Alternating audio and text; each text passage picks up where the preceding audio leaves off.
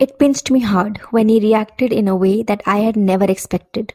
He said, "Yes, I am this, and I am that." And that one look on his face made me feel guilty. This came from my 6-year-old nephew, whom I had unintentionally called names when he was simply being naughty, something that I actually love about him. But in my irritability due to the increased mess that he had created, I ended up addressing him in the most vilifying manner that perhaps I should never have. It made me think, do we often as elders take our children for granted and call them names, scold them, and perhaps even thrash them at times? Is it because we can exercise power on them? Do we ever realize that even though young, they do have a mind of their own and they do have emotions too? They have self esteem, and in no way do we have the right to hurt them.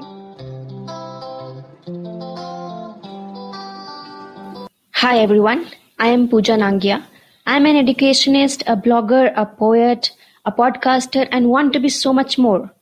I keep using my talents and knowledge of the world around me in the realm of creativity. Bits and Bytes is an attempt to share my knowledge acquired through not only my degrees and certificates, but also observations and learnings from the world around me.